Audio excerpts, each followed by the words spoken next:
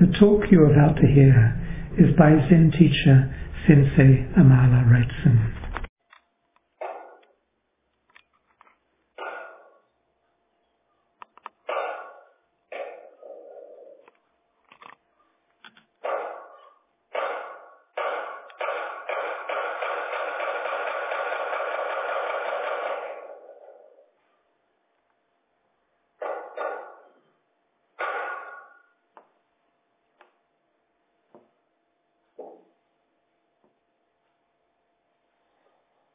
Master Hakuin's chant and praise of Zazen.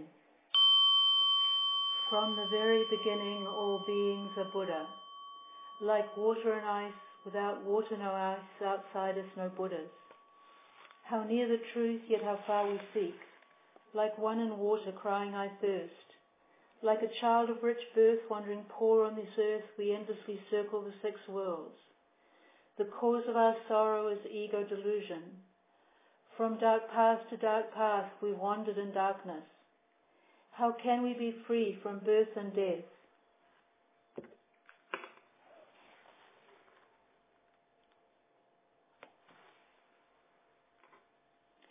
Master Hakuin's chant and praise of Zazen. From the very beginning all beings are Buddha. Like water and ice, without water no ice, outside us no Buddhas. How near the truth, yet how far we seek. Like one in water crying, I thirst. Like a child of rich birth wandering poor on this earth, we endlessly circle the six worlds. The cause of our sorrow is ego delusion. From dark path to dark path we wandered in darkness. How can we be free from birth and death? The gateway to freedom is Zazen Samadhi. Beyond exaltation, beyond all our praises, the pure Mahayana. Upholding the precepts, repentance and giving, the countless good deeds and the way of right living all come from Zazen. Thus one true Samadhi extinguishes evils. It purifies karma, dissolving obstructions. Then where are the dark paths to lead us astray? The pure lotus land is not far away. Hearing this truth, heart humble and grateful, to praise and embrace it, to practice its wisdom, brings unending blessings, brings mountains of merit. And when we turn inward and prove our true nature, that true self is no self, our own self is no self, we go beyond ego and past clever words. Then the gate to the oneness of cause and effect is thrown open. Not two and not three, straight ahead runs the way. Our form now being no form, and going and returning we never leave home. Our thought now being no thought, our dancing and songs are the voice of the Dharma. How vast is the heaven of boundless Samadhi. How bright and transparent the moonlight of wisdom. What is there outside us? What is there we lack? Nirvana is openly shown to our eyes. This earth where we stand is the pure lotus land, and this very body, the body of Buddha.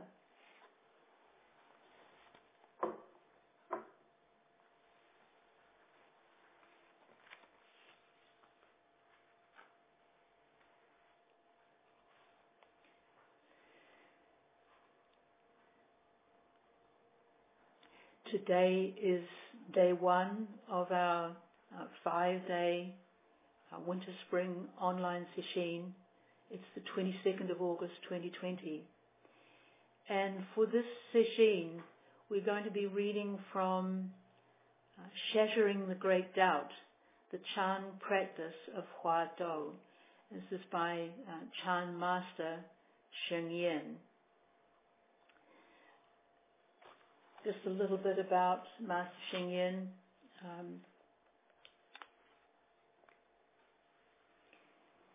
His dates are 1930 to 2009. He was a very widely respected Taiwanese Chan master.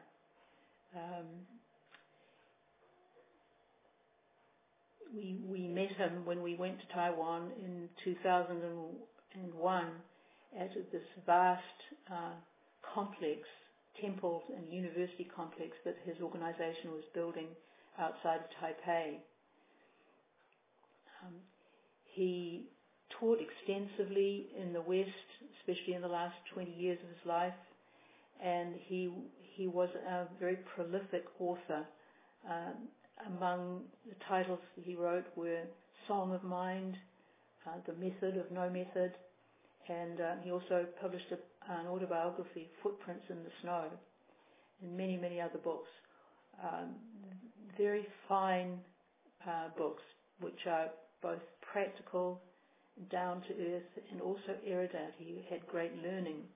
He trained both in China and, very unusually for a Chinese monk, spent time also in Japan, went to university there as well as going to sesshin with a Roshi whose name I forget right now, but he was an heir of Harada Roshi in our lineage, so we have this sort of familial connection to him, and he actually came to the Rochester Zen Center for at least one of its anniversaries. I think it was maybe the 10th anniversary.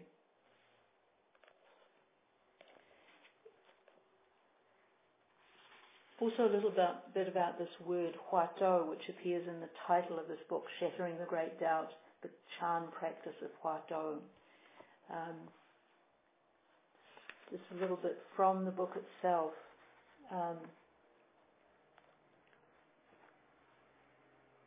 Master Sheng Yen writes,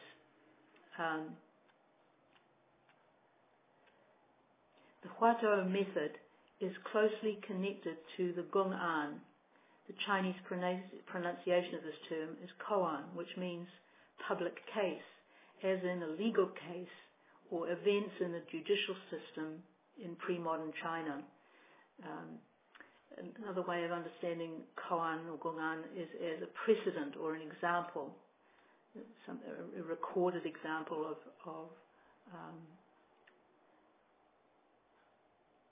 an exchange between a master and a student, usually. In Chan, a gong'an is an episode or case in the life of a Chan master, an episode that often bears directly upon the enlightenment of that master. Later, many gong'ans became subjects for practice or investigation by Chan practitioners. In actual practice, the entire gong'an is not always used because it can be complex and lengthy. Therefore, the early Chan masters would extract the essential point or the critical phrase or word from the gong'an and use it as a tool for practice. A guado may consist of a fragment, a question or a word derived from a gong'an. The most immediate example is the koan Mu. Mu is the huado, and the koan is the whole story. The monk asked Joshu, does even a dog have the Buddha nature? And Joshu replied, Mu. So that's it's quite a short koan, but it still can be boiled down to this one word, Mu. It goes on to say that not all gong'ans come not all huados come from a gong'an, from a koan. Example would be the koan, Who Am I? Which came to us through Ramana Maharshi. Was the question he asked himself, the great Indian sage.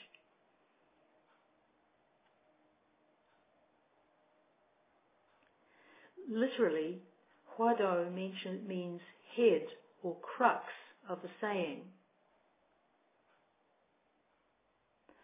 The great modern Chinese master, Xu Yun, explains a huado as that which occurs just before a thought arises in your mind. To practice huado, the practitioner recites the sentence or fragment in a questioning manner, but without theorizing or analyzing it in order to find an answer. If you tried to reason out the meaning of a huado, this would be looking at the tail end of the thought, not the head. In theory, to investigate the huado means to examine that which occurs before thoughts arise. But what is that which lies before thoughts arise? What does the Huado point to? Our original liberated mind. This is also called the Buddha mind. To conceptually understand this is not enough. Certainly it has no bearing on our vexations and life problems. You have to personally experience this. In practice, you must abandon concept, knowledge, and previous experience until the Huado becomes the only thing in your mind, and you must eventually smash through the Huado itself. He makes the point here that we also heard in the last session from Martin Batchelor, that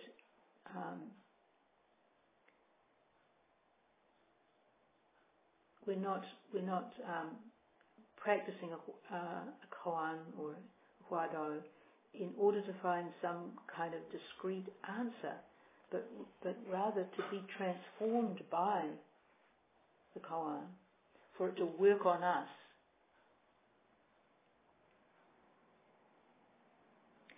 Elsewhere in the book it says, with a Huado, the aim is not to come up with an answer. The practice is simple. Ask yourself your Huado relentlessly, in meditation as well in every other activity. Don't give up on it. Don't try to think your way to an answer. Resolve to live with the sensation of doubt that arises, and it will pervade your whole existence with a sense of profound wonder, ultimately leading to the shattering of the sense of an independent, separate self.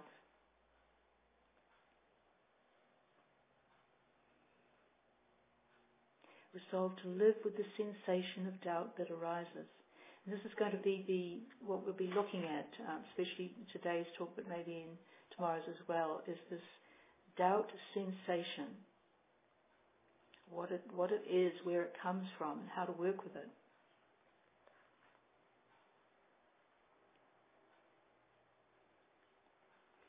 So for this session, we'll be looking at two passages from the discourse record of Master Da Hui Zonggao. The two passages, one is called The Great Matter of Birth and Death, and then if we have time we'll also start on another passage called Buddha is Medicine for Sentient Beings.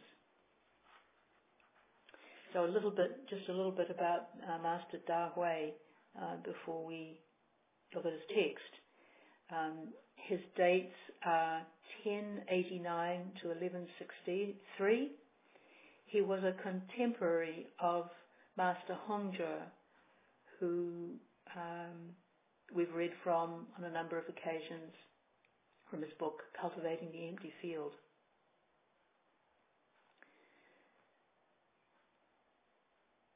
Da Hui lived roughly 100 years before Master Dogen, to just put him on a timeline. He worked with many different masters, but his main teacher was Yuan Wu. That's Yuan Wu Keichen, who was the compiler of the Hekigon Roku, the Blue Cliff Record. He was part of the Linji school, it's the Rinzai. And Da Hui was particularly known for his promotion of using koans, koan investigation of the Huado, the nub of the koan, the essence or kernel. You could say even more than promotion, a championing of this method.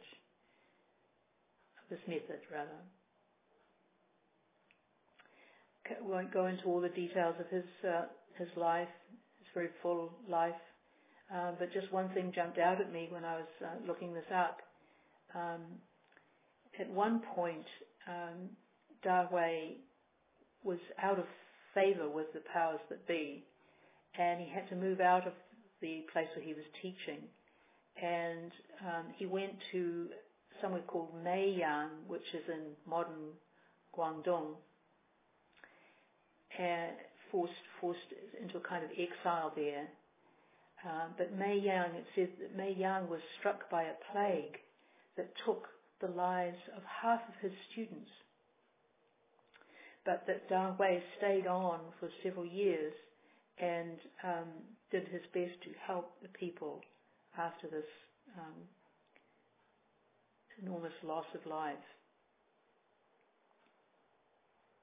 He is said to have left 94 Dharma heirs, which gives some sense of the force of his teaching, and perhaps also a sense of the vigour of the Chan school at that time.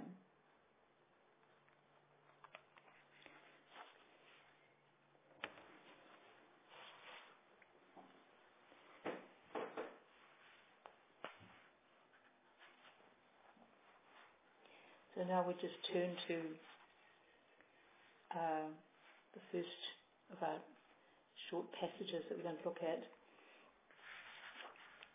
And I think we can read the whole thing and then look at it piece by piece along with Master Sheng Yen's commentary on it. The great matter of birth and death. Whether drinking tea or eating your meal, always fix at the tip of your nostrils the two affairs of not knowing where you were born and where you will go after death.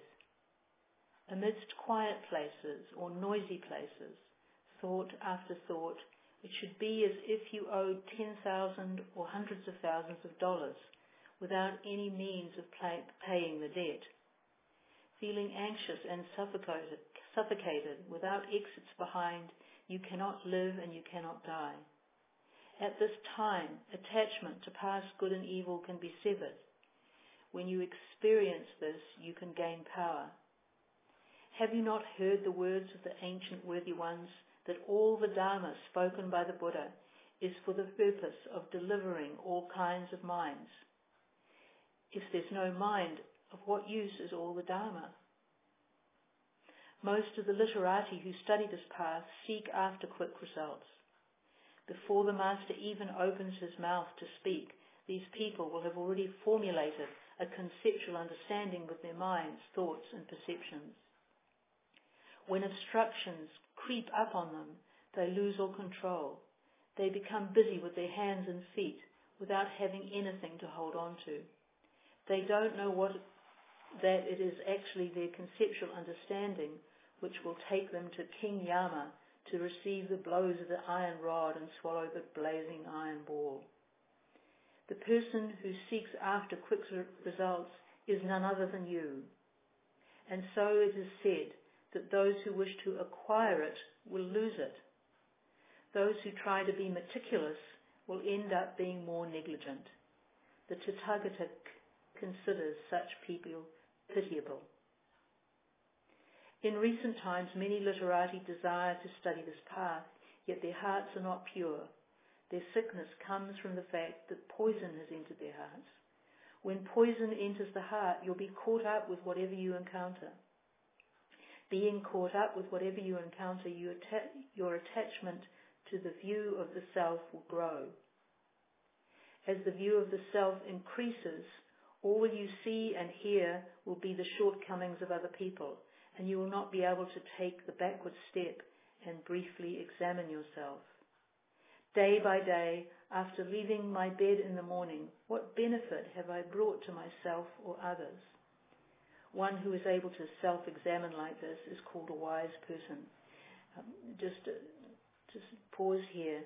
This question, day by day, after leaving my bed in the morning, what benefit have I brought to myself or others? It's very similar to one of the questions one asks oneself in the Lojong practice. What way have I practiced bodhicitta today? Looking back over one's day and asking oneself. He continues, Master Zhao Zhou once said, as for this old monk, besides the 2 meal times of the day, when he uses his mind in a complex manner, there are no other occasions where it requires his mind to be complicated. You may wonder where this old fellow is at, if you can recognize his original face, then you can say such things like, walking is charm, sitting is charm. Whether talking, silent, active or still, everything is at peace. If you are unable to be like this, then you better at all times take the backward step and carefully examine that which is under your own feet. It is really possible to really know, is it really possible to really know another person's strengths or weaknesses, or judge whether he or she is an ordinary person or a saint, whether things are truly existent or empty? Pursuing this self-investigation from one situation to the next until there's nowhere you can drive this questioning, like a mouse getting stuck on the horn of a bull. Suddenly you must sever this cunning mind. This is a state where all things will solidify, a place where you can return home and finally firmly sit in peace.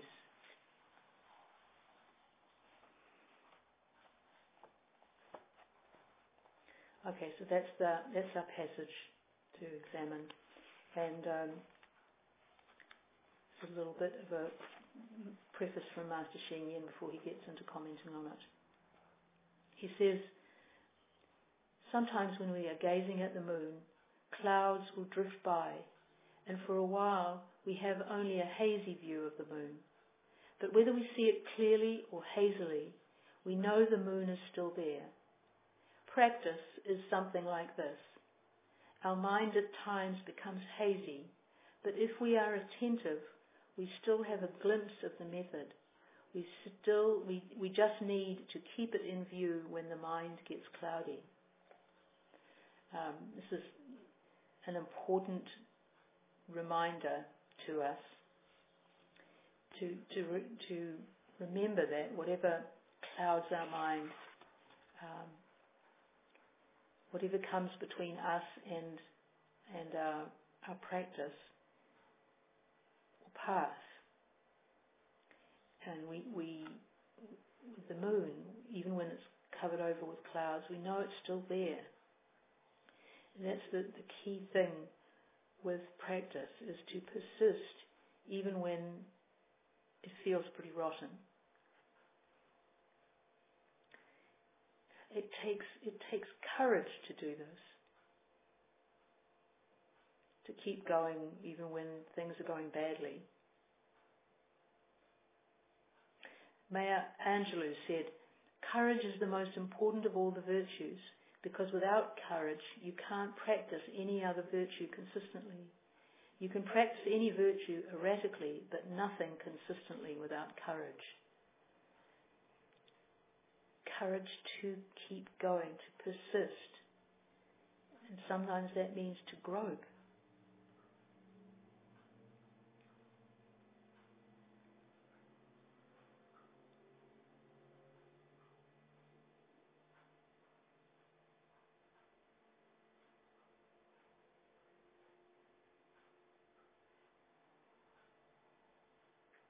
Another helpful way to work with our distractions is to remember that every time you notice your mind is distracted, that's your Buddha nature functioning.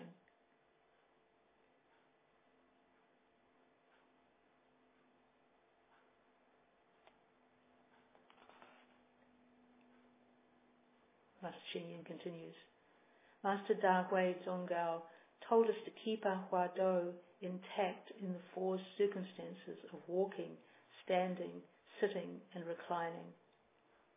In other words, in all our positions, all the positions we take up. Do not allow yourself to be separated from your Huado, even when receiving people and dealing with affairs. This is a good reminder for us doing sesshin at home, because we may very well have to receive people and deal with affairs. Things may come up. So to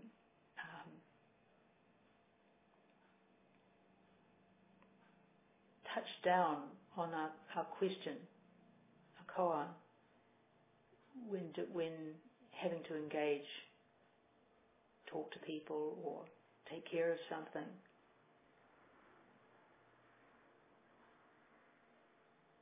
Take your Huatou even to the bathroom. When we think about it,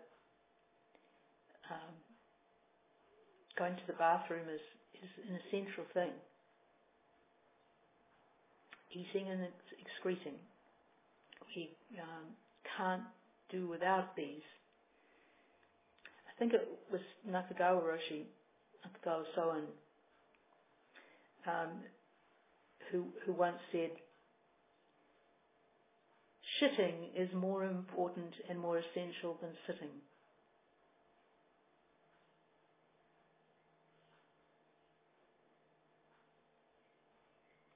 Even if you are diligent, there may be times when wandering thoughts will cause you to lose the Huatou, thus giving rise to more wandering thoughts. As you become aware of this, do not punish yourself, just return to the Huatou. The real danger is not being aware of wandering thoughts until it is too late. Do not let them take over to the extent that there is nothing in your mind but wandering thoughts.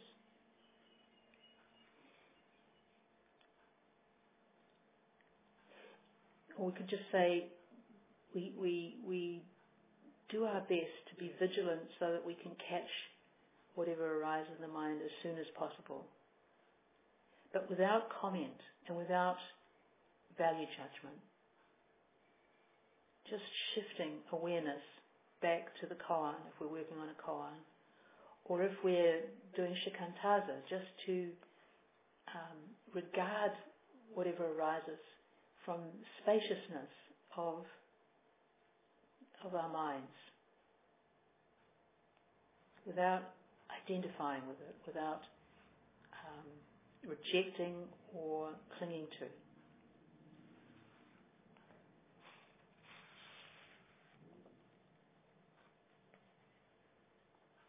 Although you recognize that wandering of thoughts will occur, just lock your mind inside the Huatou and throw away the key. This image is a powerful one to enter into the koan rather than holding on to the koan, to throwing yourself into its arms.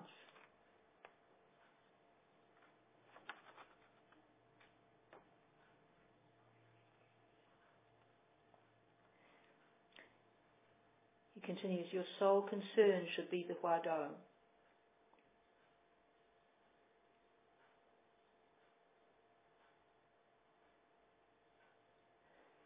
Another way of thinking of this is whatever arises, just right there, examine the Huatou. Right there, question. Right there, bring your mind of wonder to whatever is occurring.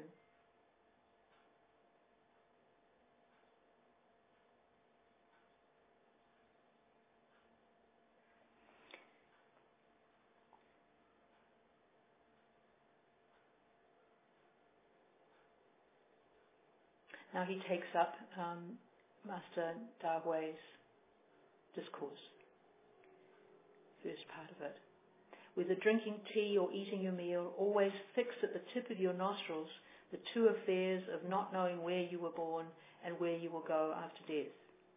Amidst quiet places or noisy places, thought after thought, it should be as if you owed 10,000 or hundreds of thousands of dollars without any means of paying the debt. Feeling anxious and suffocated without exits behind, you cannot live and you cannot die. At this time, attachment to past good and evil can be severed.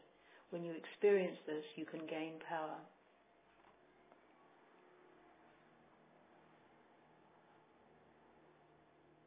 Master Sheng Yen comments, a practitioner's sole concern should be the great matter of birth and death. What is the purpose of coming into being?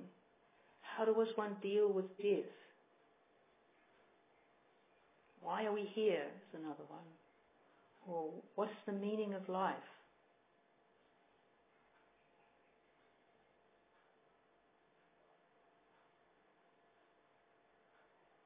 People crave life and try to avoid death. Others live out their life without thinking much about what it means. However, for a Chan practitioner, it is fundamental to reflect seriously on birth and death. We call this giving rise to the doubt sensation. I want to spend some time on this and draw on another commentary here, because it can be quite a bit of misunderstanding about this, and we think that it's something we have to somehow generate, when really it's much more a matter of marshalling the doubts that we already have and pouring them into the practice, uncovering our doubt sensation, and uncovering our basic existential questions and giving them focus.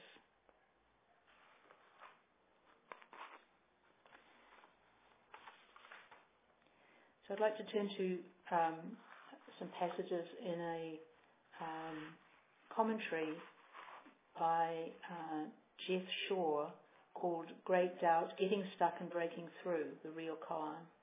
Now, Jeff Shaw is a Rinzai teacher, a Dharma heir of Keido Fukushima. Jeff Shaw was born in 1953. His teacher was abbot of Tofukuji in Kyoto, big Rinzai monastery. And his main teacher was Zenkei Shibayama Roshi. Some of you may have heard of him because he's written a commentary in English to the Mumonkan. And this Jeff Shaw is, besides being a Zen teacher, is also a professor at Hanazono University, which is the Rinzai affiliated university in Japan, and also a husband and father. So he's a lay successor of Keido Fukushima. So in this article, this long article, he starts off by making some very helpful comments about this idea of doubt in Zen and Chan.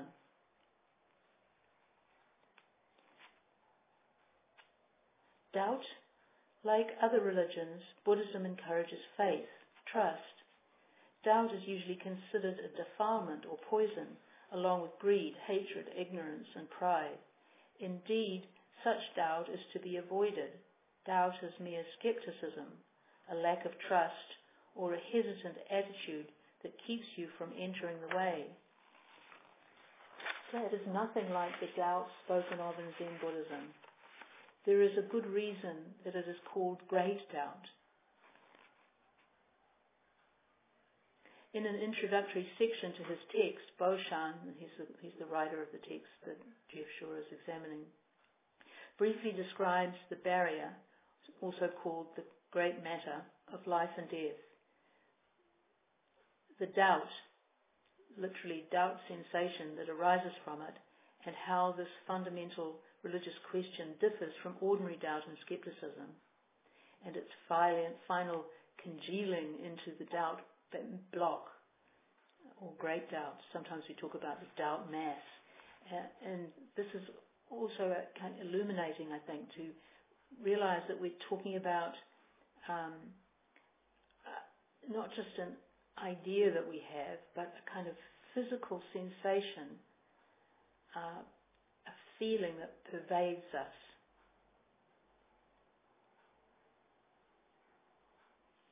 And this is Boshan. In Zen practice, the essential point is to arouse doubt.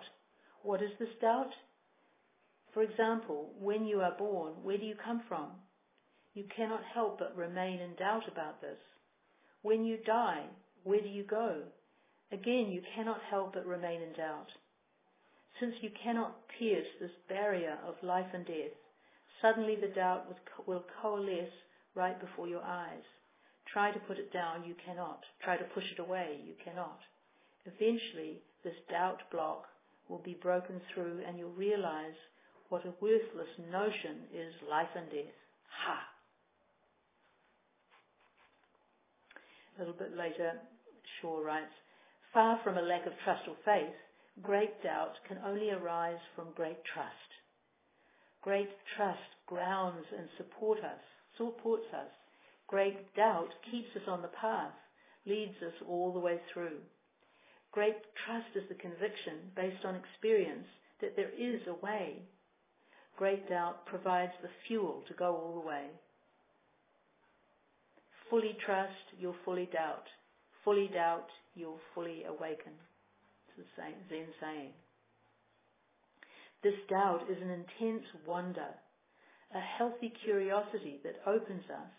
It is not fear, a lack of trust, which is a denial of our doubt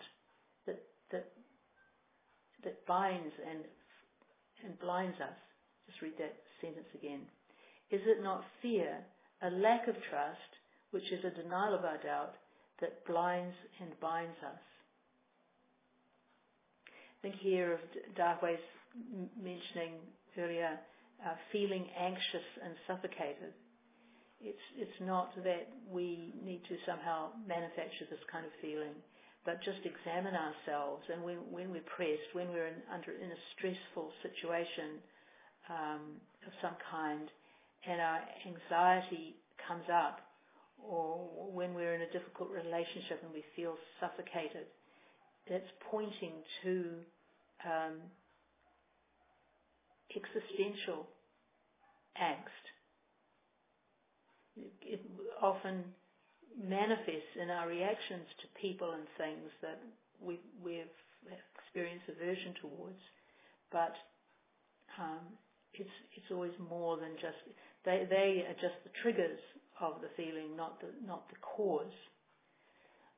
Conversely, sometimes these feelings come up in relation to what we cling to, in the sense of fear of losing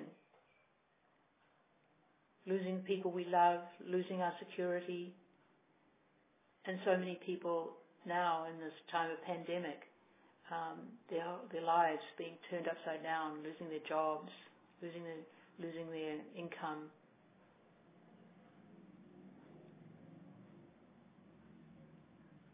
Then Shaw poses the question, but why focus on doubt? Isn't great trust alone enough? Yes, it is. All we have to do is trust completely. Then whatever we encounter, there can be no doubt, no hesitation. And really this is the spirit that we find in Shikantaza, just to bring great trust to the process. It's like with the emphasis shifts in Shikantaza from the great doubt of working on a koan to the great trust of just sitting with whatever arises.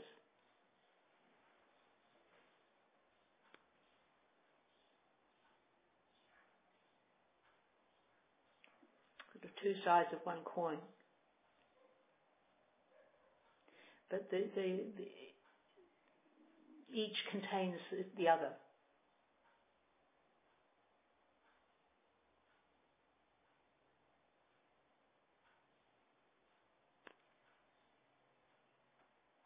Then he says, now who here has this kind of trust? Anyone?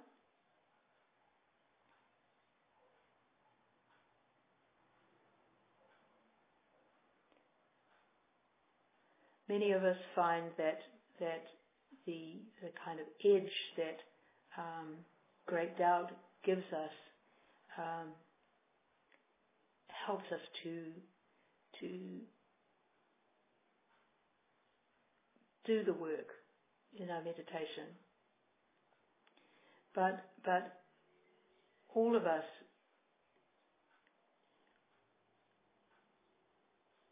who feel an affinity towards this questioning mode, it's also driven by a trust.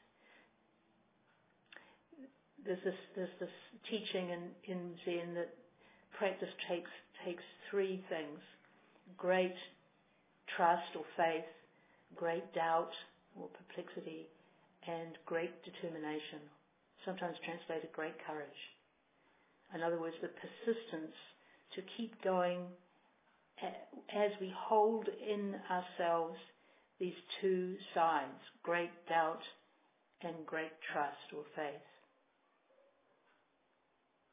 And Jeff Shaw goes on to say something really illuminating, talking about these two.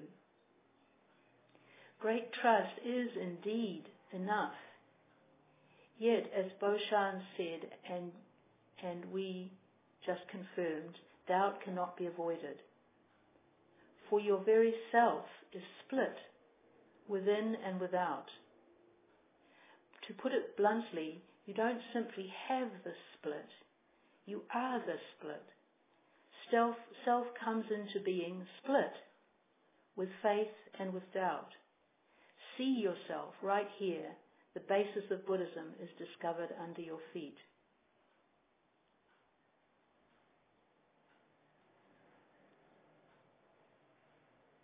It's not that we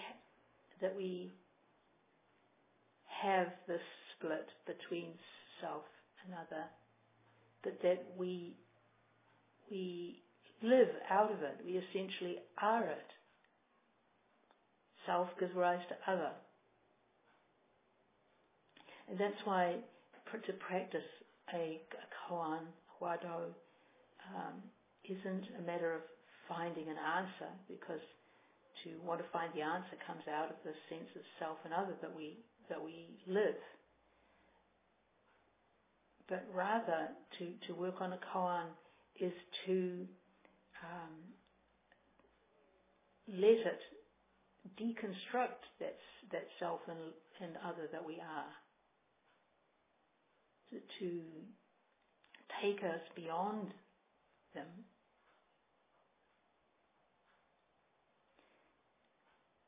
Shaw continues, unlike ordinary doubt, which can cause wavering and a loss of focus, great doubt solidifies and gathers focus. The Chinese Zen layman Suan said, nowadays those who devote themselves to Zen practice are few. Once a koan is taken up, most people find their minds trapped by the twin demons of torpor and scattering. They don't realize that doubt vanquishes falling into torpor and mental scattering. If trust is firm, doubt will be firm. Once doubt is firm, torpor and scattering will naturally vanish.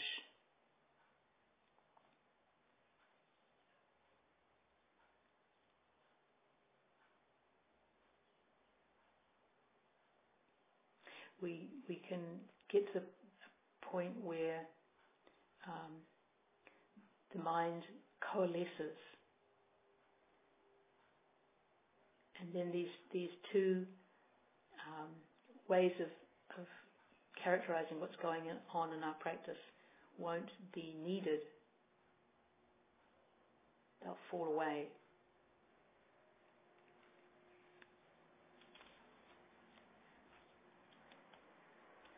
In a word, our actual doubt, this intense wonder and healthy curiosity, becomes the way through. Rather than denying it, the Zen Buddhist approach is, so you have doubt, then doubt away. Take that doubt all the way.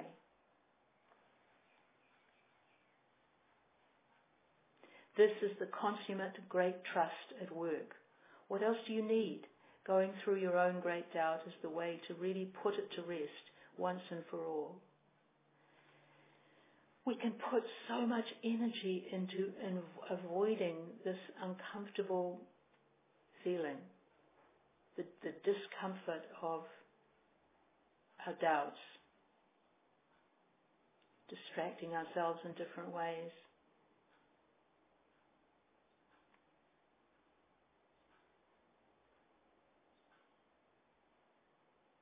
Getting caught up in activity.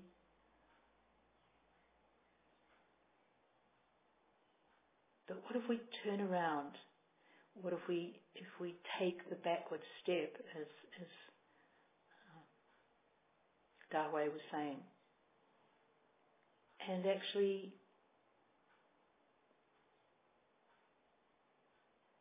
dive into our great doubt, our discomfort, our existential discomfort. we pour all our little doubts into the mix so they fuel our great doubt.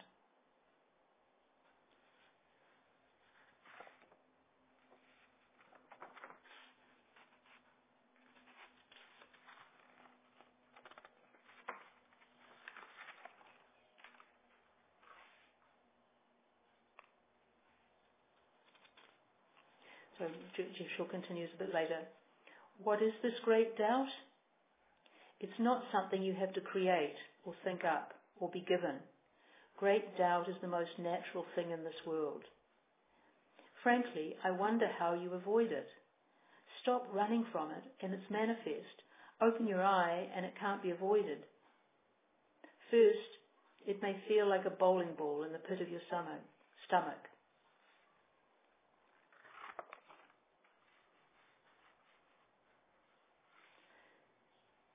Great doubt can arise any time, anywhere, if we let it. I just don't know what to do with myself, Dionne Warwick and Dusty Springfield sang this Burt Bacharach Hal Davis hit when I was growing up in the early 60s. You know how to do all kinds of things, don't you? Do you know what to do with yourself? I guess everybody in the Zendo has probably had this experience, and perhaps more frequently than usual during lockdown and in times of confinement, not knowing what to do with yourself, not knowing how to take yourself in hand. It can be a very disturbing, uncomfortable feeling. He continues, what drives some to work themselves to the bone, while others try and shirk as much work as possible? What drives some to seek more and more material comfort, while others are driven to give up all they have? What drives some into relationships that they then destroy, while others refuse to have real relationships at all? Could any of this be a reaction to that doubt, or perhaps a desperate escape from it? What is that boundless quandary that wells up in all of us on occasion, despite or in light of our apparent firm grasp of ourself and our situation? That feeling of being at a loss, of being lost.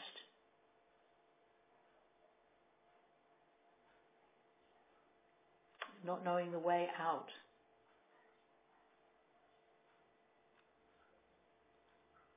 There's a Swedish poem I shared with people at the beginning of lockdown, which said basically, we're all looking for a way out, but what we really need to do is look for the way in.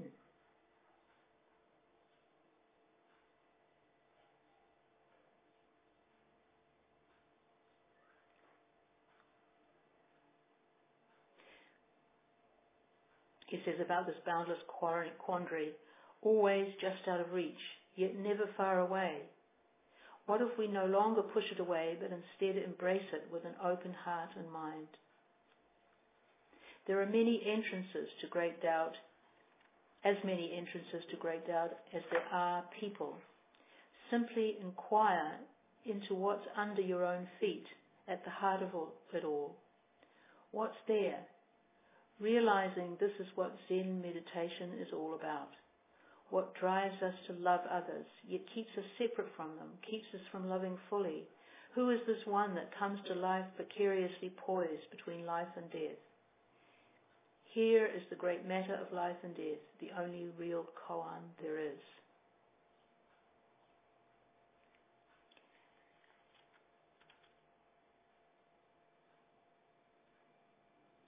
More concretely, this doubt may first arise as a kind of intuition.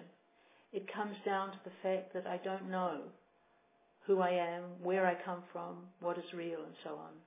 Or it may first arise as a deep-seated sensation, emotion, or feeling. It can come down to feeling I'm not at peace. I cannot come fully to rest with myself or with others. Something's not right. Or it may first arise as a problem of will or volition. I sense that no matter what, I can't seem to get free, as if I'm banging up against the wall of myself. For example, however much I try to do good and what is right, I fail. However it may first arise, it's essential to properly direct and focus the doubt. Otherwise, the doubt may be clear and solidify for a while, but then it fades again into the background.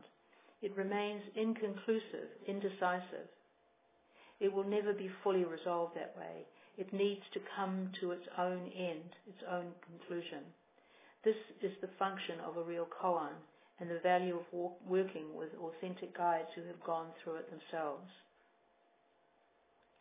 Well, we've got a little bit more to go, but we'll stop here as our time is up and recite the 4 vows. All beings without number, I vow to liberate.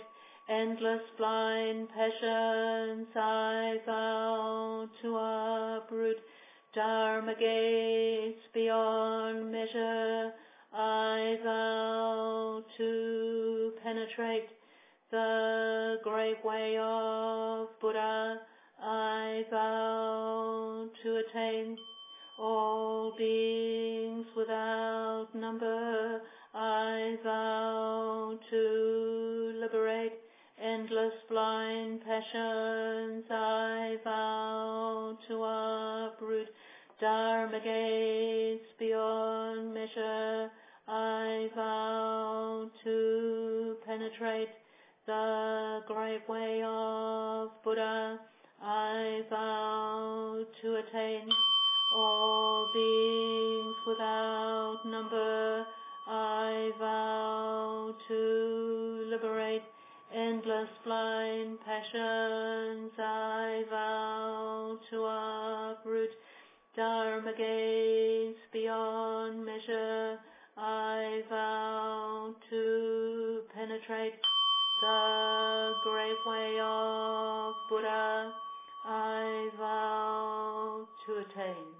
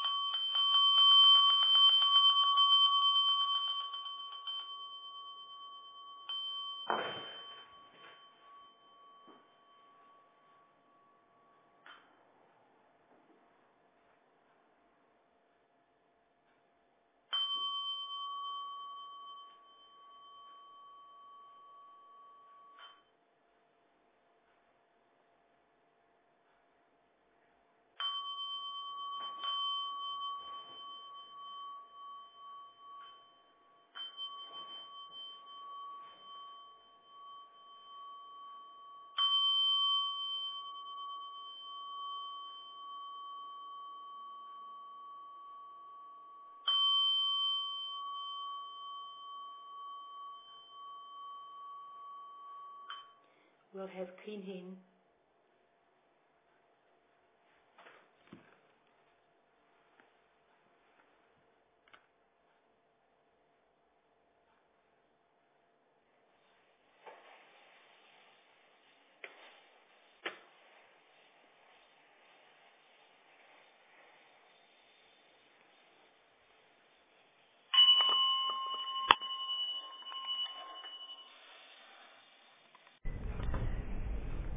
The teaching you have received is offered freely.